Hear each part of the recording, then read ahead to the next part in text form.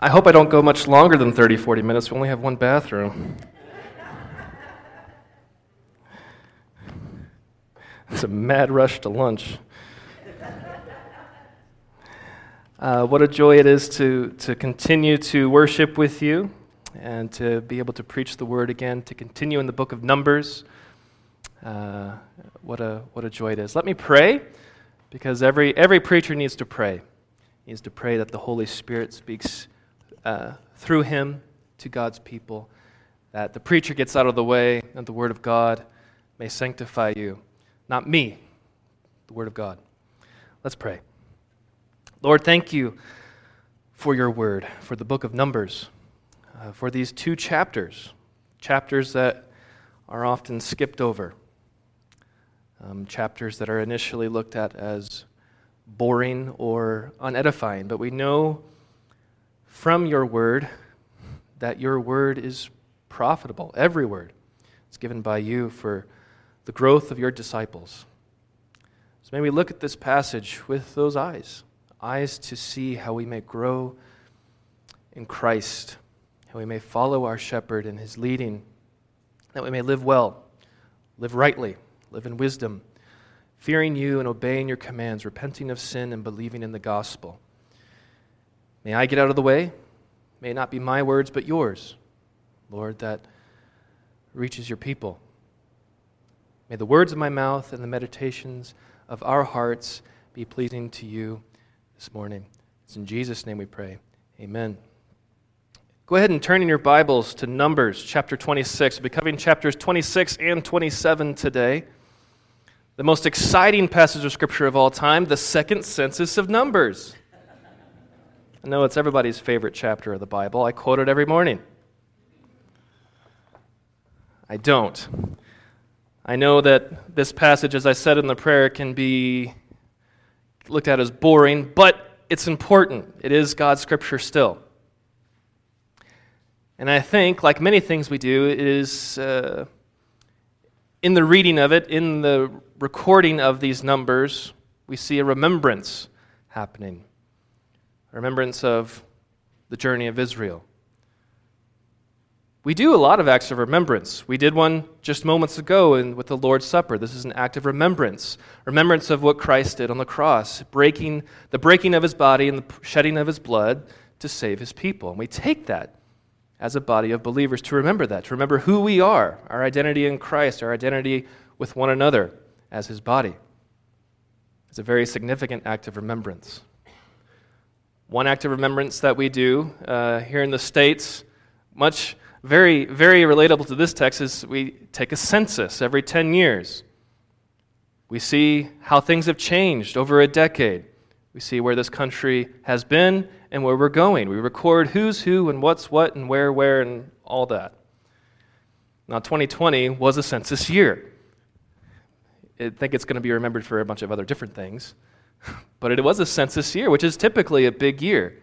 I'm sure you guys got a note in your mailbox or at the post office or at your front door, I don't know where, and you had to fill out all this information about your age, your gender, and your religion, and all these things, and it records the history of the people who filled those things out. And it's not just a numbers game. It records special moments. Now, 2020 is not so much a year we really want to remember, but I think we should nonetheless. It's important to remember bad things as well as good things. Now, the census of the United States of America may be a little more interesting. We like to read those little facts like, 20% of all people, live in, urban areas in Chicago. I don't know, it's more than that. I'm making stuff up. 89% of statistics are made up on the spot. Those are interesting tidbits. And so, but I think contrasted to that, when we come to a census in the Bible, we tend to skim over it if we don't just skip it entirely. Oh, Reuben had this many kids? Cool. Judah had this many kids? Cool. How do I pronounce that name? I have no idea. Skip. But this is important, and more than just little tidbits. I know it's repetitive, but I hope that today, as we look through this repetition, that we can see why things are repeated, and when something breaks that repetition, why that's important. Now, I'm not going to read the whole census to you this morning. That admittedly would be rather dull. But I hope that you, for one, can read through yourself if you haven't already. Read through the census and notice these breaks in the pattern that we're going to go over this morning. And those are the texts I'll be reading. And I think that this census, the major picture of what it reveals, it shows us a generation of people that died in sin. It brings to remembrance a lot of bad things that happened. Rebellions, wicked people, those that did not uphold the Lord as holy. That's what the census reveals in chapter 26. Let's begin in verse 1. After the plague, the Lord said to Moses and to Eleazar the son of Aaron the priest, "Take a census of all the congregation of the people of Israel, from 20 years old and upward, by their fathers' houses, all in Israel who are able to go to war." And Moses and Eleazar the priest spoke with them in the plains of Moab by the Jordan at Jericho, saying, "Take a census of the people from 20 years old and upward." As the Lord commanded Moses, the people of Israel who came out of the land of Egypt were such and such. I'll stop reading there. Now this is coming immediately after, if you remember from last week, the Lord saying to Moses, "Harass the Midianites, go get after them." And so here we are, okay, who's going to be able to fight? So let's number the men 20 years old and older who are able to go to war. The people are getting ready to enter into the land of Canaan, and they need to whoop butt. And so they need to know what their strength is. What are our numbers when we go into this land? How are we going to harass the Midianites? How are we going to expel them from this promised land, this inheritance that the Lord has promised, so that we can claim it? If you remember from Numbers chapter 1, there was a census back then too. They did much the same thing. They were about to go into the land. That place was called Kadesh. They were in the land of Kadesh, about to enter into the promised land, and they sinned there. We'll get back to that in a moment. But now they're in the plains of Moab. Remember Balak and Balaam, the Moabites and the Midianites? We just had these interactions with the people of Israel. And here they are in the plains of Moab, getting ready to go into the promised land again, to claim what is theirs. And so we're taking a census. So keep that frame in perspective. The people are getting ready to enter into the land of promise, the land of inheritance. And so we go on. I'm only going to read a little bit of the quote-unquote boring part of the census, verse 5. Reuben, the firstborn of Israel, the sons of Reuben, of Hanok, the clan of the Hanokites, of Palu, the clan of the Paluites, of Hezron, the clan of the Hezronites, of Carmi, the clan of the Carmites. These are the clans of the Reubenites, and those listed were 43,730. That's the pattern, right? We could skip to verse 12, the sons of Simeon according to their clans, and it repeats that pattern. The sons of Gad, the sons of Judah, the sons of Issachar, the sons of Zebulun, that's the pattern. It lists them by their clans, their names, and then gives the number. But look here, we have our first break in the pattern, even though the pattern just started, in verse 8 and following. And the sons of Palu, Eliab. The sons of Eliab, Nemuel, Dathan, and Abiram. These are the Dathan and Abiram, chosen from the congregation who contended against Moses and Aaron in the company of Korah, when they contended against the Lord, and the earth opened its mouth and swallowed them up together with Korah. When that company died, when the fire devoured 250 men, and they became a warning. But the sons of Korah did not die. So the census, remember this big message, it reveals a generation of sinners that died in their sin. And here's the first break in the pattern of the census. We see that the census remembers those who refused Moses and Aaron, who contended against them, and in contending against them, contended against the Lord. Dathan and Abiram siding with Korah. We went over this passage just a little bit ago. It's Numbers chapter 16. Dathan and Abiram contended against Moses and Aaron, thus contending against the Lord, and now they serve as a warning. At the end of verse 10 is when the company died, when the fire devoured 250 men, and they became a warning. this word for warning is also used elsewhere as a signal post, a sign. Look here. Remember, you might see on college campuses, like this bench dedicated to this donor, a sign that says, look, remember these people, what they have done. Well, this is a really negative signpost, a negative memorial, a warning. Don't be like these guys. They contended against the Lord. They contended against the Lord's chosen leaders. And now they're dead. They died in their sin. Be warned. Do not follow after the way of Korah. Do not follow after the way of Dathan and Abiram. We continue on. Let's go to verse 19, the next interruption, or at least a weird input here. Verse 19 of chapter 26. The sons of Judah were and Onan, and and Onan died in the land of Canaan. And the sons of Judah, according to their clans, were so on and so forth. It continues the pattern. But it felt the need to mention and Onan, and how they died in the land of Canaan. You know what passage that's from? Genesis chapter 38. Genesis 38 is being brought here in Numbers 26. Why? Why bother mentioning these two guys that died, only giving like half a verse to them of how they died? And in the land of Canaan, the land the people are about to go into. What? How does this make sense? Well, if you remember the story of Genesis 38, and Onan, the sons of Judah, had a wife, Tamar, and he was wicked in the sight of the Lord, and so he died. And Judah told Onan, hey, take Tamar as your wife and produce an offspring, an inheritance for your brother. And Onan sinned against the Lord, was wicked in the sight, said, I'm not going to fight for this inheritance. I'm not going to produce an offspring for my brother. I don't care. I want what's mine. This won't be counted as my inheritance.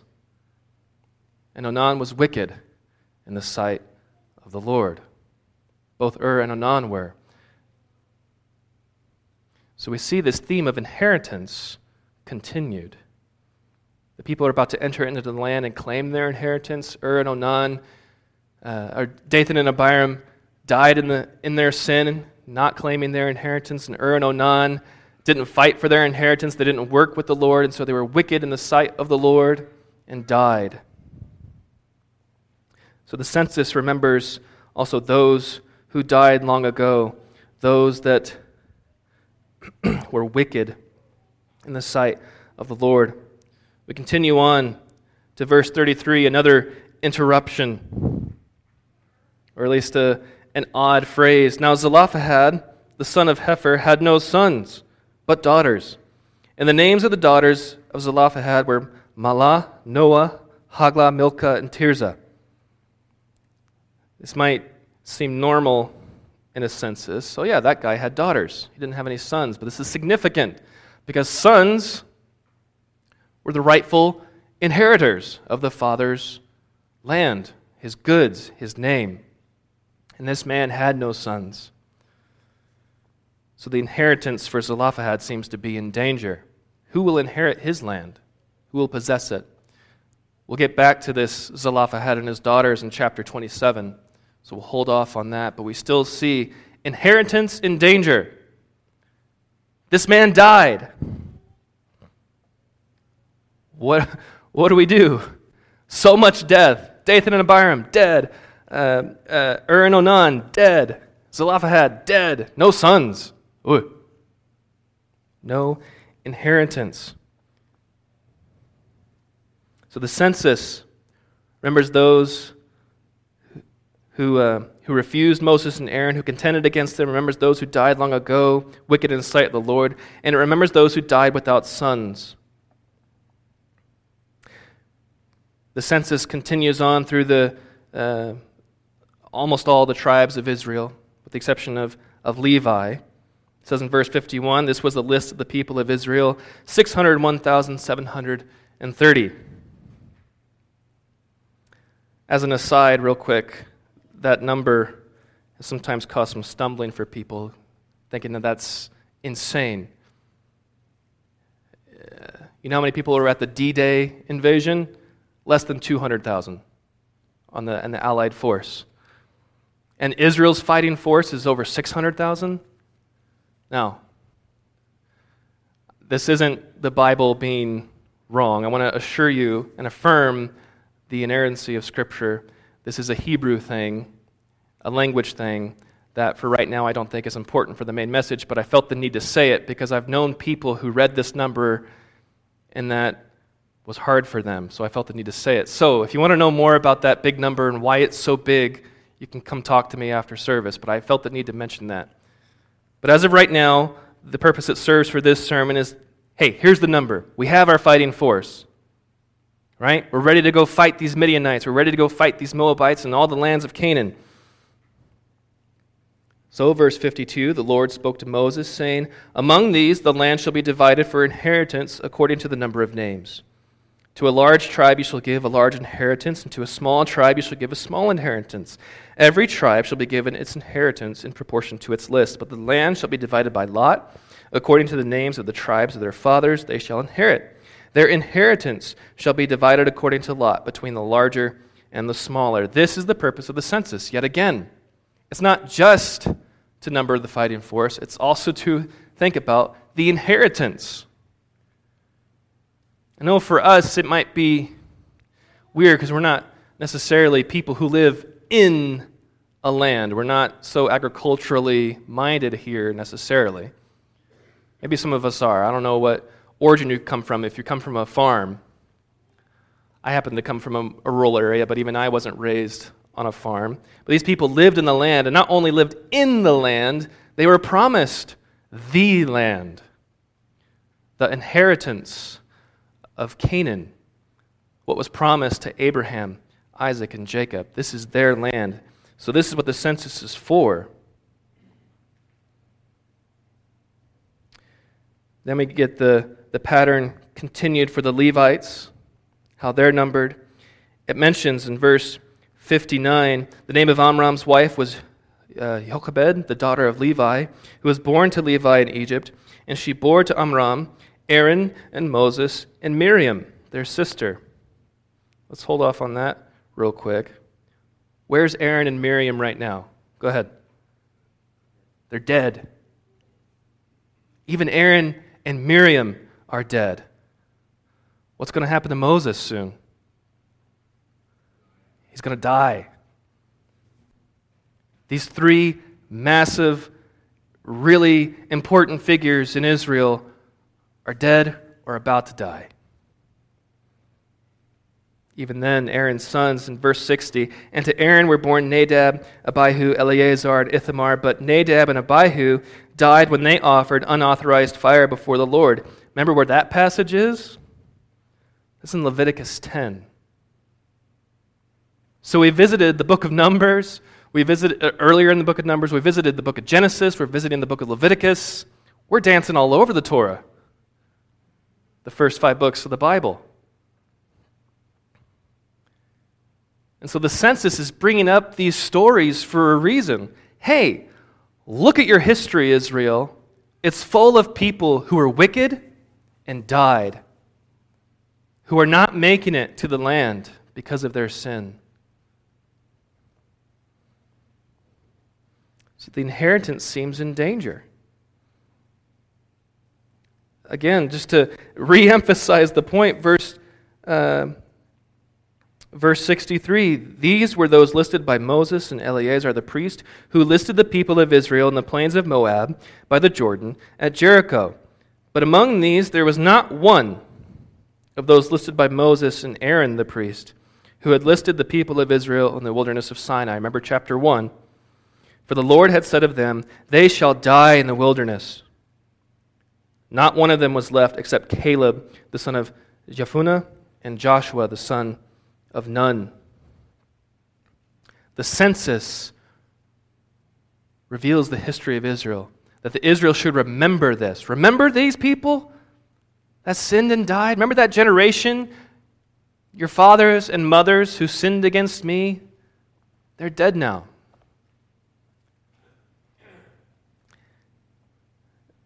This generation that neither trusted in the Lord.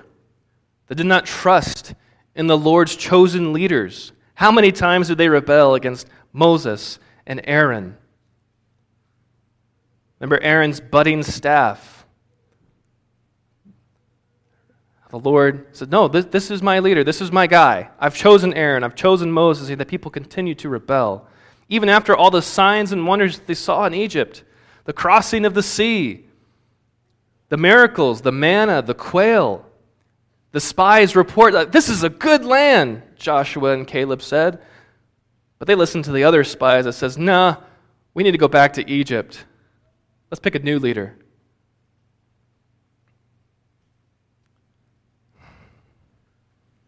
So the inheritance seems to be in danger, this promise. But I think this remembrance, it seems so negative. It seems so ugly. And it is ugly. But as I said about 2020, I think we need to remember the ugly. I think we need to remember the sin. We need to recognize that, yeah, people have fallen. I've sinned. My parents sinned. My whole family has sinned. My brothers and sisters have sinned. There have been some to fall away. We know people who have apostatized, both celebrity or familial or friends. People that have left the church. People that have fallen away, who are wicked in the sight of the Lord, and that hurts. Brings sadness and anger. We feel sorrow or guilt or shame about our own sins. But this remembrance shouldn't just stay there. It should lead to other good things, really good things. It should lead to our own repentance. It should lead to a striving for faithfulness. It should lead to a trust in the Lord. It says, okay, Lord, I fear you. I see what you've done, and I trust you. And I trust the leader that you have established. So is the hope of inheritance lost due to sin? Is God's plan for his people thwarted because of this? We have time after time after time in Genesis and in Numbers and in Exodus and Leviticus, God's people failing. They didn't get into the land. So all these promises that you said, God, are those false? Well, no. I think there are a lot of explicit reminders here of other texts in Torah, the first 5 books. But I think there's also implicitly here a reminder from Exodus chapter 6. There's so many verses. You can turn there if you'd like to. I'm just going to go ahead and start reading. Exodus chapter 6, verses 2 through 8. God spoke to Moses and said to him, I am the Lord. I appeared to Abraham, to Isaac, and to Jacob as God Almighty. But by my name, the Lord, I did not make myself known to them. I also established my covenant with them to give them the land of Canaan, the land in which they lived as sojourners. Moreover, I have heard the groaning of the people of Israel, whom the Egyptians hold as slaves, and I have remembered my covenant. Say therefore to the people of Israel, I am the Lord, and I will bring you out from under the burdens of the Egyptians, and I will deliver you from slavery to them, and I will redeem you with an outstretched arm and with great acts of judgment. I will take you to be my people, and I will be your God, and you shall know that I am the Lord your God who has brought you out from under the burdens of the Egyptians. I will bring you into the land that I swore to give to Abraham, to Isaac, and to Jacob. I will give it to you for a possession. I am the Lord. So the Lord told his people Israel, I'm going to take you to that land. And though there are many who die in their sin and don't receive that possession, that inheritance, the Lord's plan is not thwarted by it. The Lord will accomplish what he has promised. We remember our sin, he remembers his promise. And the Lord ensures the inheritance for the faithful. We see that in chapter 27. We're revisiting the daughters of Zelophehad. Read with me in chapter 27, starting in verse 1. Then drew near the daughters of Zelophehad, the son of Hepher, son of Gilead, son of Machir, son of Manasseh, from the clans of Manasseh, the son of Joseph. The names of his daughters were Mahlah, Noah, Haglah, Milcah, and Tirzah. And they stood before Moses, and before Eleazar the priest, and before the chiefs and all the congregation, at the entrance of the tent of meeting, saying, Our father died in the wilderness. He was not among the company of those who gathered themselves together against the Lord in the company of Korah, but died for his own sin. And he had no sons. Why should the name of our father be taken away from his clan because he had no son? Give to us a possession among our father's brothers. So here we have some girls whose dad died because of sin. And what do? Do they mope and cry about it? Well, they approach Moses, the leader. They approach him, the Eleazar, the priest, the chiefs of the clans, the whole congregation. They take it to God's man. And they say, hey, we recognize our father's sin. We remember that. We got it. So they acknowledge their father's sin. They acknowledge the wickedness that's been done. And it might sound at first to say, hey, give it to us anyway. Right? Yeah, we're not sons, but who cares? We want the land. And it might sound arrogant. It might sound selfish, but we have confirmation in verse 5 and 6 and 7. They were right. Moses brought their case before the Lord, and the Lord said to Moses, The daughters of Zelophehad are right. You shall give them possession of an inheritance among their father's brothers, and transfer the inheritance of their father to them. And I think what the daughters are doing and have done, so they recognize the Lord's promise. They admitted the sin of their father. They admitted that we need to fear the Lord and be holy. They recognized that all that was wrong, but they also trusted in the promise of the Lord. And that, I think, is what the Lord is saying is right. It's not a give me, give me, give me, give me. It's that, Lord, you said you have this for me. I'm ready to have it. I trust you for it. Please give it. Now, it's so cool that these daughters, women, are able to come before the congregation, to come before Moses and the leaders and ask for this. And it's not just sons that get to inherit, but the daughters too. That's cool. I think often there are many who think the Bible hates women. But I think this and so many other verses show that the Lord cares for women as he cares for men. Now, I don't think that's the main point of this text, because the Lord continues to make a statute. Verse 8, And you shall speak to the people of Israel, saying, If a man dies and has no son, you shall transfer his inheritance to his daughter. And if he has no daughter, then he shall give his inheritance to his brothers. And if he has no brothers, then he shall give his inheritance to his father's brothers. And if his father has no brothers, then he shall give his inheritance to the nearest kinsman of his clan, and he shall possess it. And it shall be for the people of Israel a statute and rule, as the Lord commanded Moses. So yes, we see the Lord's care for women, but I don't think that's the main point. The main point is that, hey, this family is going to get the inheritance I promised. The promise I made to Abraham, Isaac, and Jacob, and to his sons, to Joseph, Manasseh, and on to Zelophehad, and now his daughters. And tell you what, even if he didn't have daughters, give it to his brothers. If he doesn't have brothers, give it to this guy. It's going to stay in this family, as I said it would. The emphasis here is that the Lord ensures the inheritance. The Lord ensures that his promise will be fulfilled. The Lord is faithful even when the people aren't.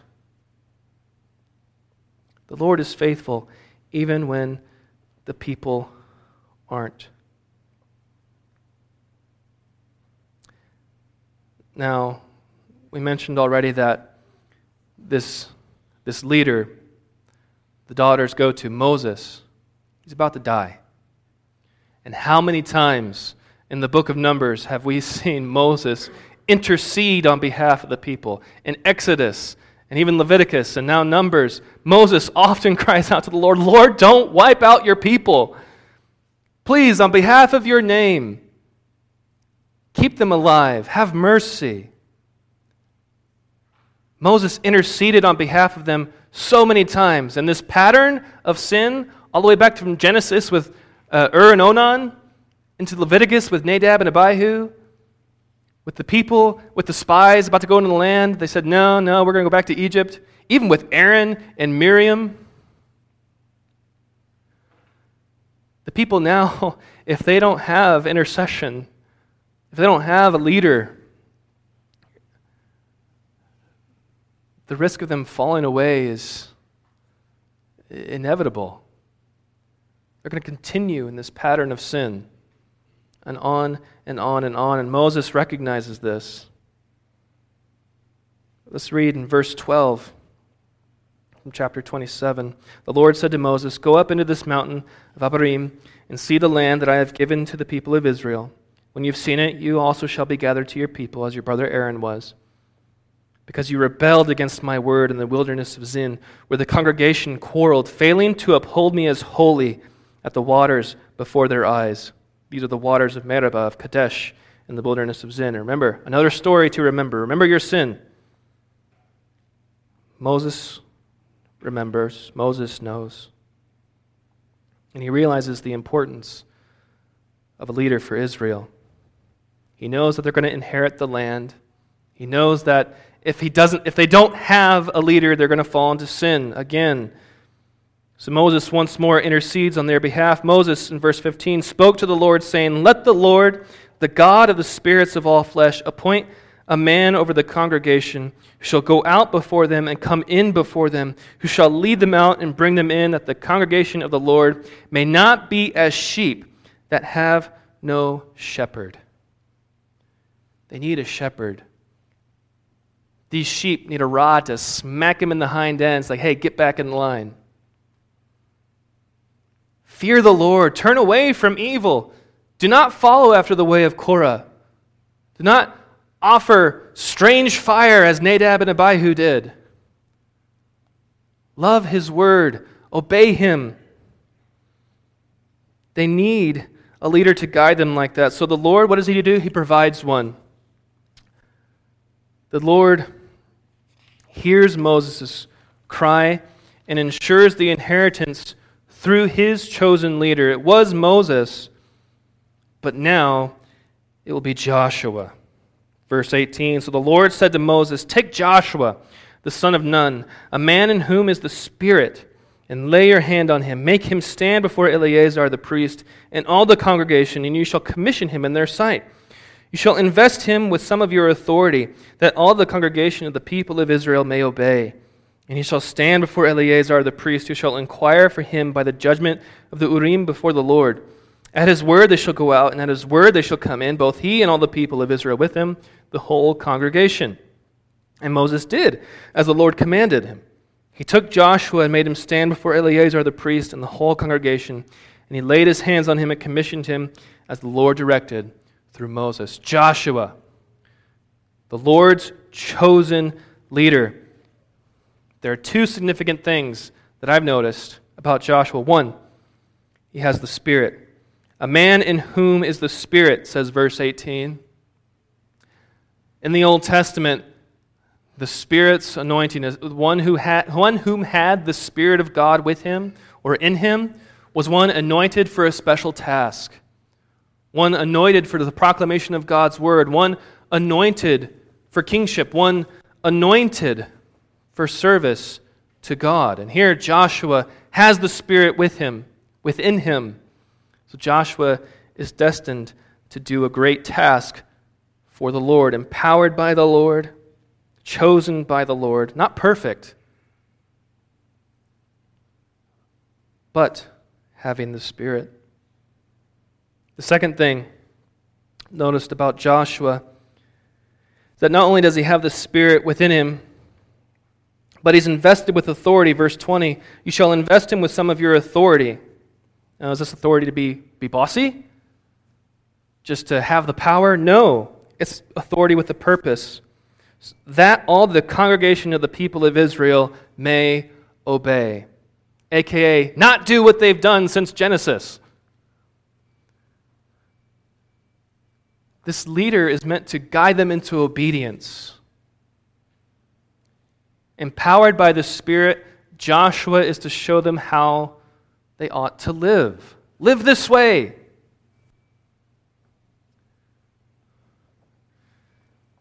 Now,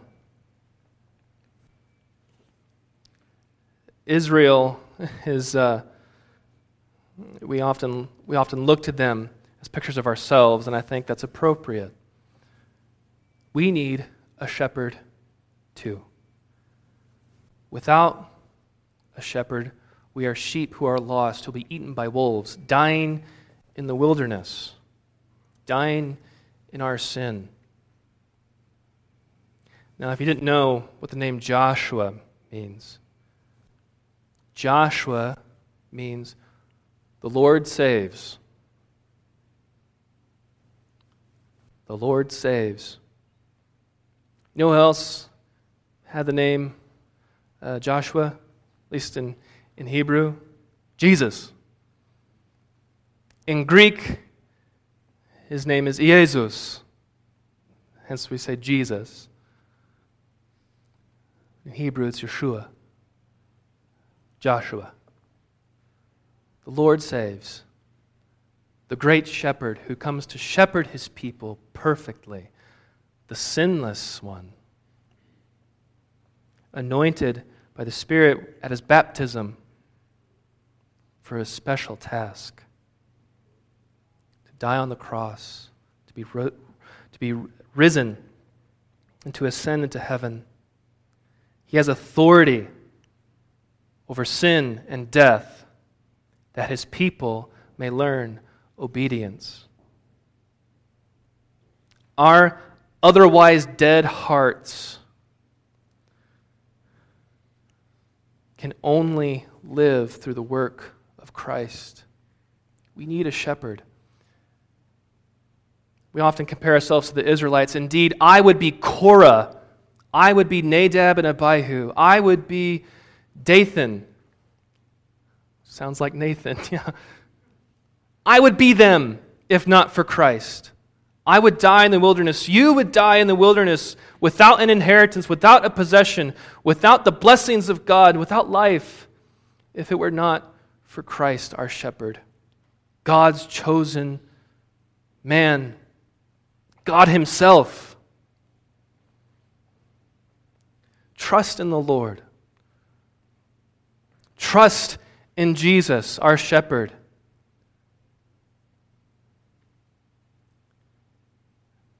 I think we also need to trust his under-shepherds too. Now Moses and Joshua, they weren't perfect. No one's perfect but God alone. But God does appoint Moses, and he does appoint Joshua. He appointed Aaron, and he appointed Eleazar. I believe he appoints us pastors and elders in our churches today.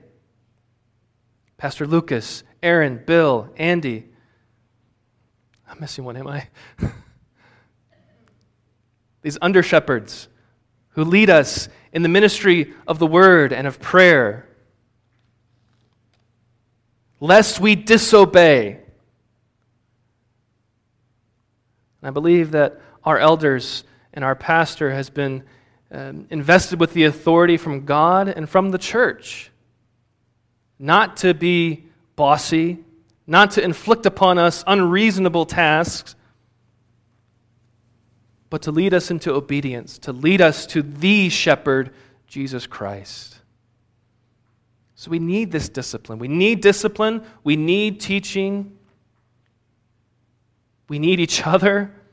We need to remember our sin, repent of it, and look to the Lord who ensures an inheritance far greater than the land of Canaan, far greater than a large bank account, far greater than happy emotions from day to day, but an inheritance with Christ, co-heirs with Christ, the presence of God, the new heavens, the new earth.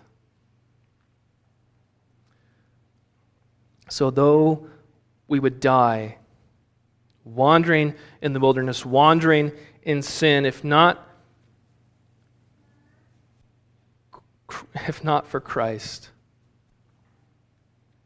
Indeed, if you do not repent and submit yourself to his shepherding, you will be lost.